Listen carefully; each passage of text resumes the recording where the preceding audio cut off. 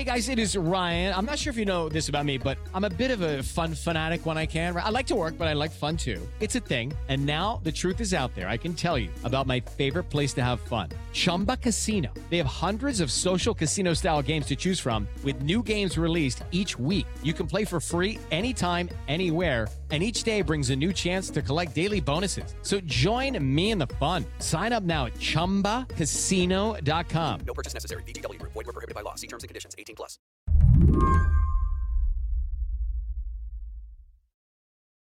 Good afternoon, everyone. I'm here to announce the completion of our withdrawal from Afghanistan and the end of the military mission to evacuate American citizens. This week, the head of the U.S. Central Command announced that the U.S. military's withdrawal from Afghanistan was complete. I'm curious what your reaction to that announcement was. I mean, the reaction was, sort of BS, right? Matt Pelak is an Army veteran and a member of the National Guard. He lives in New York City. And I called him because he's been part of a volunteer effort to help people get out of Afghanistan. The U.S. military's airlift has ended, but Matt's group, it's still going. I've got friends who, are sleeping 2-3 hours a night and go to sleep to get back up to hit it hard again. It just sort of adds insult to injury when our own government is saying, everything's fine, we're done, go back about your regular business. And we're in the background screaming, hey, the building's on fire, someone help. We got out thousands of citizens and diplomats from those countries. When President Biden delivered a speech on Tuesday afternoon, he addressed the messy nature of the evacuation effort. Now we believe that about 100 to 200 Americans remain in Afghanistan with some intention to leave. I knew the U.S. withdrawal from Afghanistan had been rushed. I knew it was likely that thousands of Afghan allies would miss a chance out of the country. But I hadn't realized the potential that we were going to be leaving Americans behind too. Yeah, it's bananas right now. Not a surprise to any of us that there are still American citizens there. And I can tell you that it's definitely more than hundreds. There are thousands of American citizens, passport holders and green card holders still in Afghanistan. How do you know that? We have lists of them.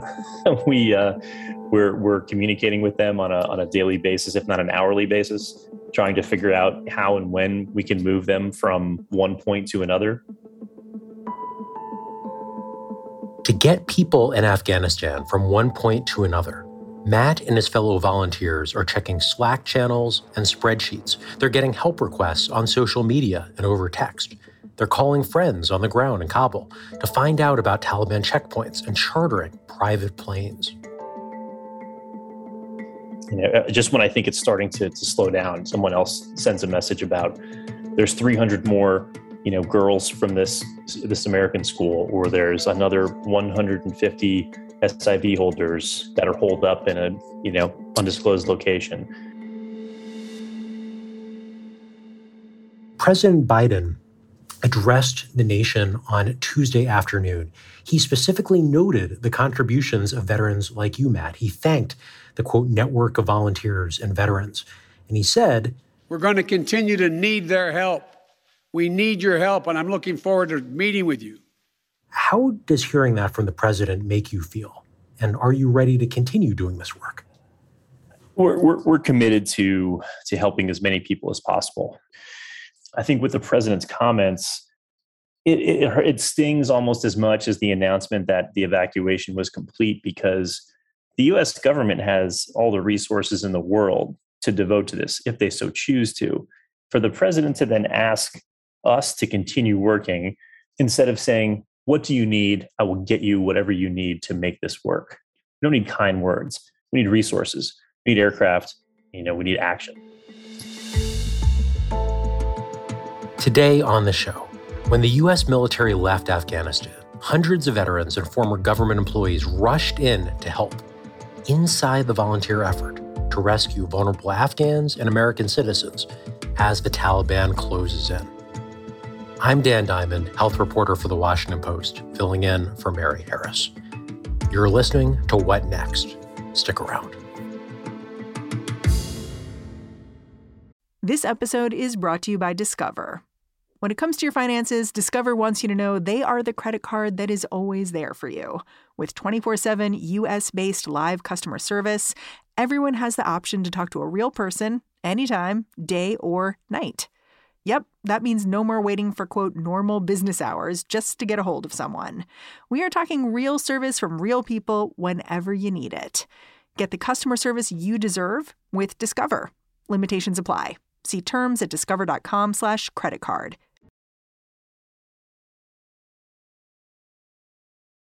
The volunteer group Matt Pelak is working with doesn't have a headcount or a centralized leadership. And it's been called Digital Dunkirk. It evokes the famous evacuation of a French port where Allied soldiers were trapped on the beaches during the Second World War. I haven't called it that. I think it's a catchy name, and it seems appropriate. We just refer to ourselves as Afghanistan recovery. Let's start getting under the hood of this work. What was the first day that you got involved? Do you remember what you were doing? What drove you in that moment to start working on this effort? Yeah, I think it was Sunday, 2 Sundays ago. Well, 3 Sundays ago now. Yeah, it's Sunday the 15th. I was at home, watching the news, sort of checking this out, and then started to see requests for help pop up on Facebook or other social media outlets. It ended up having someone that I knew reach out, said like, "Hey, I've got a few interpreters that we're trying to get. They have SIVs, they can't get into the gate. This evacuation is just starting to spin out of control." I just sort of jumped in and started helping, trying to find out information. Folks at the Truman National Security Project, where I'm a fellow, started to spin up as well. So this mechanism just started to coalesce, and people were just pumping information out. And the more that I read, the more I just sort of got involved in it. And then all of a sudden I was up all night Sunday night until 2 or 3 o'clock in the morning, trying to figure out, hey, what gate can I send this person to? Who knows someone on the ground? Hey, can we get this family through the gate? And hitting dead ends and hitting, following leads and going back and forth. And then while I'm working on this, other families are in the same situation. So it's getting more chaotic, and the problem is getting larger and larger. And I think it was Monday morning our time. I was on my way to the gym, and these guys had finally gotten to the gate, and there were these Turkish guards there, and they wouldn't let them through. They said they needed an American to call, and the guard said, "Hey, if an American calls, we'll let you through." So I just I was like, "Give me the guy's phone number. I'll call the guard. I'm an American service member." And called this Turkish guard on the phone, told him that, Sergeant First Class Pelak needed his interpreter, brought onto the base immediately. And it was kind of a shot in the dark. It seemed to have worked. That was the only time that worked throughout the entire evacuation. And that's what drew me in. And after that, I just felt the call to service. And a lot of people I know were spinning up. And my initial reaction was almost to maybe stay away from it, because I knew how I was going to feel emotionally after this. But the problem seemed too large. So I decided to throw caution to the wind and get involved. You were Sergeant First Class. Are all the folks participating falling into the roles that they had in the military? Are there generals barking out orders? Are there sergeants who are getting things done? Do you see yourself replicating in some ways the military structure? To be honest, no. And to be honest, the last thing we need in here are generals.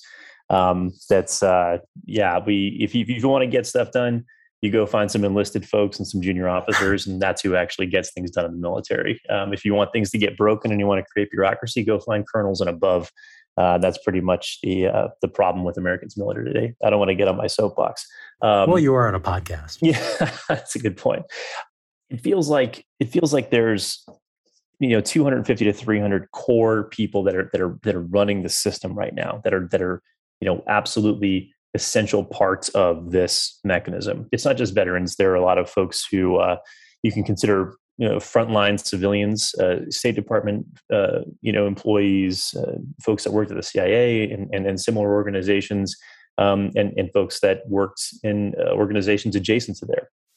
So it is truly a mix, and you need skill sets from across the board, from someone who's a logistician to someone who's just willing to do data entry, to crank numbers or names into a spreadsheet. So imagine that we're not talking now, we're talking a couple days ago, and just take me through a normal shift of being part of this, for lack of a better term, digital Dunkirk. Do you log on when you get off work? It's 6 p.m. There's a group messaging Slack, and you see all the messages that are posted, and you grab an assignment. Are you getting work filtered out to you? Just walk through what the daily or realistically nightly routine was when doing this work. I mean, it's still very much going on. Like today was just as busy as 4 days ago. Like we're still in the midst of it, very much, and will be for the next week. But yeah, I mean, for a day, in my life for this, it doesn't start after work. It starts at 7 a.m. or 6 a.m. when I get up and I check my computer. Hey, there's this group here, or hey, word is there's a charter flight with 300 seats on it. We need to get folks manifested on that. Hey, who's got the plane? Okay, hey, someone has a plane. Who's paying for the plane? Oh crap, we need to find money. Hey, let's go to the people that we know have money. So I've been working in sort of a coordination role, and have now sort of transitioned to really trying to work in case management of sorts. So basically, we have folks on the ground. How do we communicate with them on a regular basis, and how do we help guide them through this until they're to a place of safety? And really building a team that can do that. And it's an all day process. Can you tell us the story of someone that you helped, Matt, to get out of the country? I mean, early on, I had a lot of people asking for help. I was working with someone I got referred to, worked with these folks directly, spent a lot of time, talking to them, and then talking to someone that I knew that was on the ground in Kabul outside the base, who was picking up American citizens and bringing them onto the base, right? Which was part of the the government response. And for 48 hours, trying to link the two of them up, the family and the asset, and it was just missed connection after missed connection, and we just wouldn't give up. Sending them, maps over text message, sending messages about where to go, which gate to go to at which time, and then they sort of were just trapped in limbo. It was looking like they weren't going to get through, and which was kind of a defeating feeling. And then the next day, I got a text message. I took a break to go meet some friends and went to go to the bathroom and looked at my phone and got a text message that they had got the family through, and just started to cry. I think they were a family of 5, and in a week or 2 weeks of losses, like not being able to get folks in, to have a few wins, to just get folks in, it just hit me like a ton of bricks. I hope that I get to meet this family one day, just to, shake the guy's hand and see them in person. I don't know.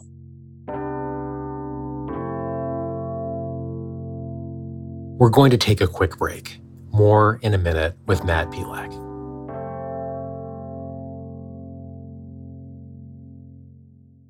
Hello, it is Ryan, and we could all use an extra bright spot in our day, couldn't we? Just to make up for things like sitting in traffic, doing the dishes, counting your steps, all the mundane stuff. That is why I'm such a big fan of Chumba Casino. Chumba Casino has all your favorite social casino-style games that you can play for free anytime, anywhere with daily bonuses. That should brighten your day a little. Actually, a lot. So sign up now at ChumbaCasino.com. That's ChumbaCasino.com. No purchase necessary. VGW Group. Void where prohibited by law. See terms and conditions. 18+. So you and your colleagues are trying to save lives from 7,000 miles away. And you are helping get folks out. At the same time, I have to imagine that some of your information is piecemeal. You're not there. You're relying on phone calls and what you can do over the computer. Did any effort ever backfire? Was any of the information ever wrong? The folks that I've worked with have been very careful about sending folks to a location without verifying that information first, because with the Taliban on the streets, the worst thing we could do is send someone to a location that, maybe was compromised, or they were actually was a trap. I haven't heard of, just of a disaster of a situation where we sent someone to a location and they were killed. with the exception of the suicide vest bomb, at Abbey Gate. Abbey Gate was the site of a bombing outside the airport in Kabul last week. 13 U.S. service members and as many as 170 civilians were killed in the blast. We all sent people there. I don't think there's a person that's helping out right now that didn't send somebody to Abbey Gate that day or the day before, and people were waiting there for days to get in. That's got to be the biggest, I don't want to call it a failure, but knowing that you sent someone somewhere and then it ended up dying as a result of that, through no fault of your own, but that weighs on you. Matt, the fact that you and others have been doing this work for weeks on a volunteer basis, is that a good thing that you and others can remotely, as volunteers, make a difference? Or does it show the gaps in the government's response? To put it another way, do you see Digital Dunkirk as a sign of success or as a sign of government problems? It's multifaceted, right? The Digital Dunkirk, this effort as a whole represents really the best of America. This is individuals, putting service above self to help people they've never met and never will meet. At the same time, this represents a pretty large failure of the Biden administration to plan for this evacuation.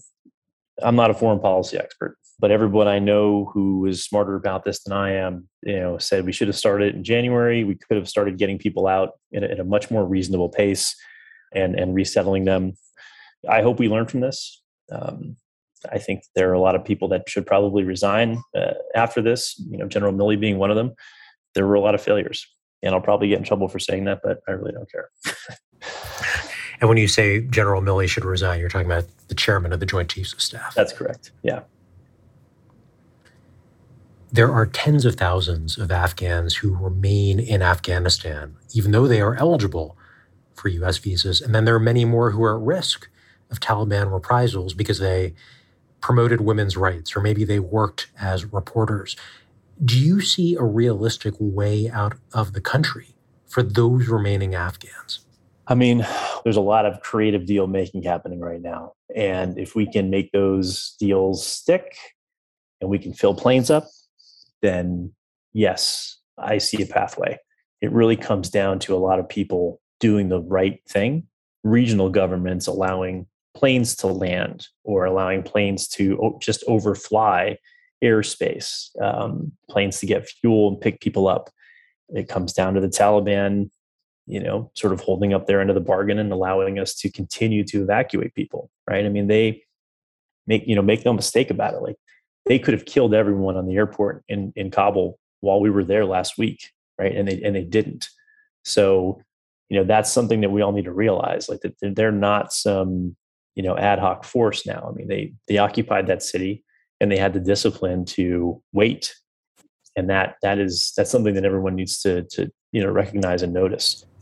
The Taliban could have struck the airport, but they had self-interest not to, right? Like, they wanted the U.S. military out of the country for their own ends.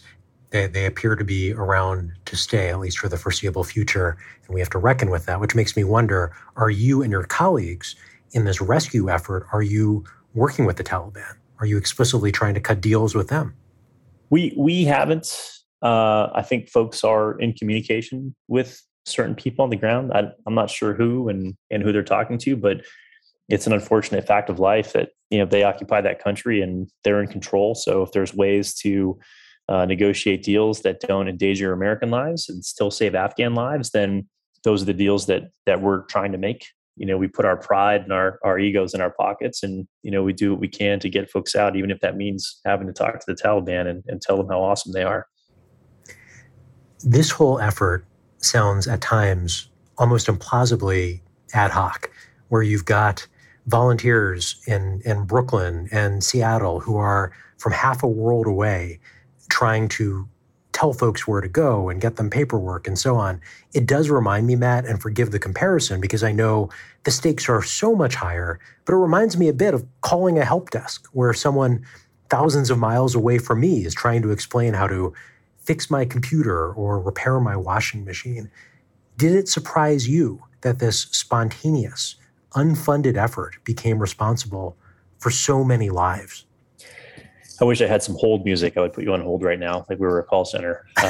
But I think we're all surprised and shocked at the sheer scope and scale of this right now. I think we haven't had time to process that yet because there are so many people that still need help. We're just driving forward. I even feel a little anxious just being on this call because I know how much work is ahead of us today and how much work needs to get done. We're all quite shocked. Matt, thanks so much for bringing us inside your effort. And it sounds like you're off to do more work right after this. Yeah, I'm gonna jump back into it. I just hope everybody knows that there are an incredible group of Americans that are working night and day to help these people.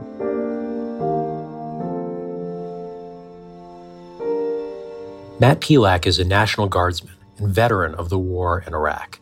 He's been spending his days and nights working the volunteer-led Afghanistan recovery effort. That's the show.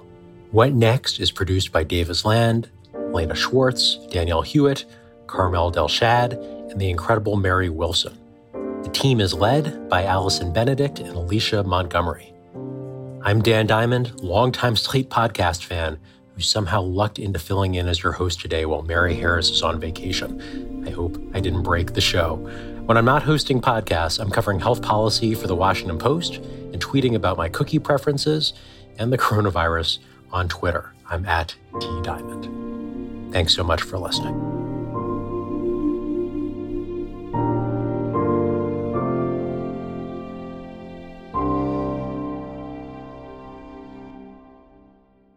Hello, it is Ryan, and I was on a flight the other day playing one of my favorite social spin slot games on ChumbaCasino.com. I looked over at the person sitting next to me, and you know what they were doing? They were also playing Chumba Casino. Coincidence? I think not. Everybody's loving having fun with it. Chumba Casino is home to hundreds of casino-style games that you can play for free anytime, anywhere, even at 30,000 feet. So sign up now at ChumbaCasino.com to claim your free welcome bonus. That's ChumbaCasino.com and live the Chumba life. No purchase necessary. VGW Group. Void where prohibited by law. See terms and conditions. 18+.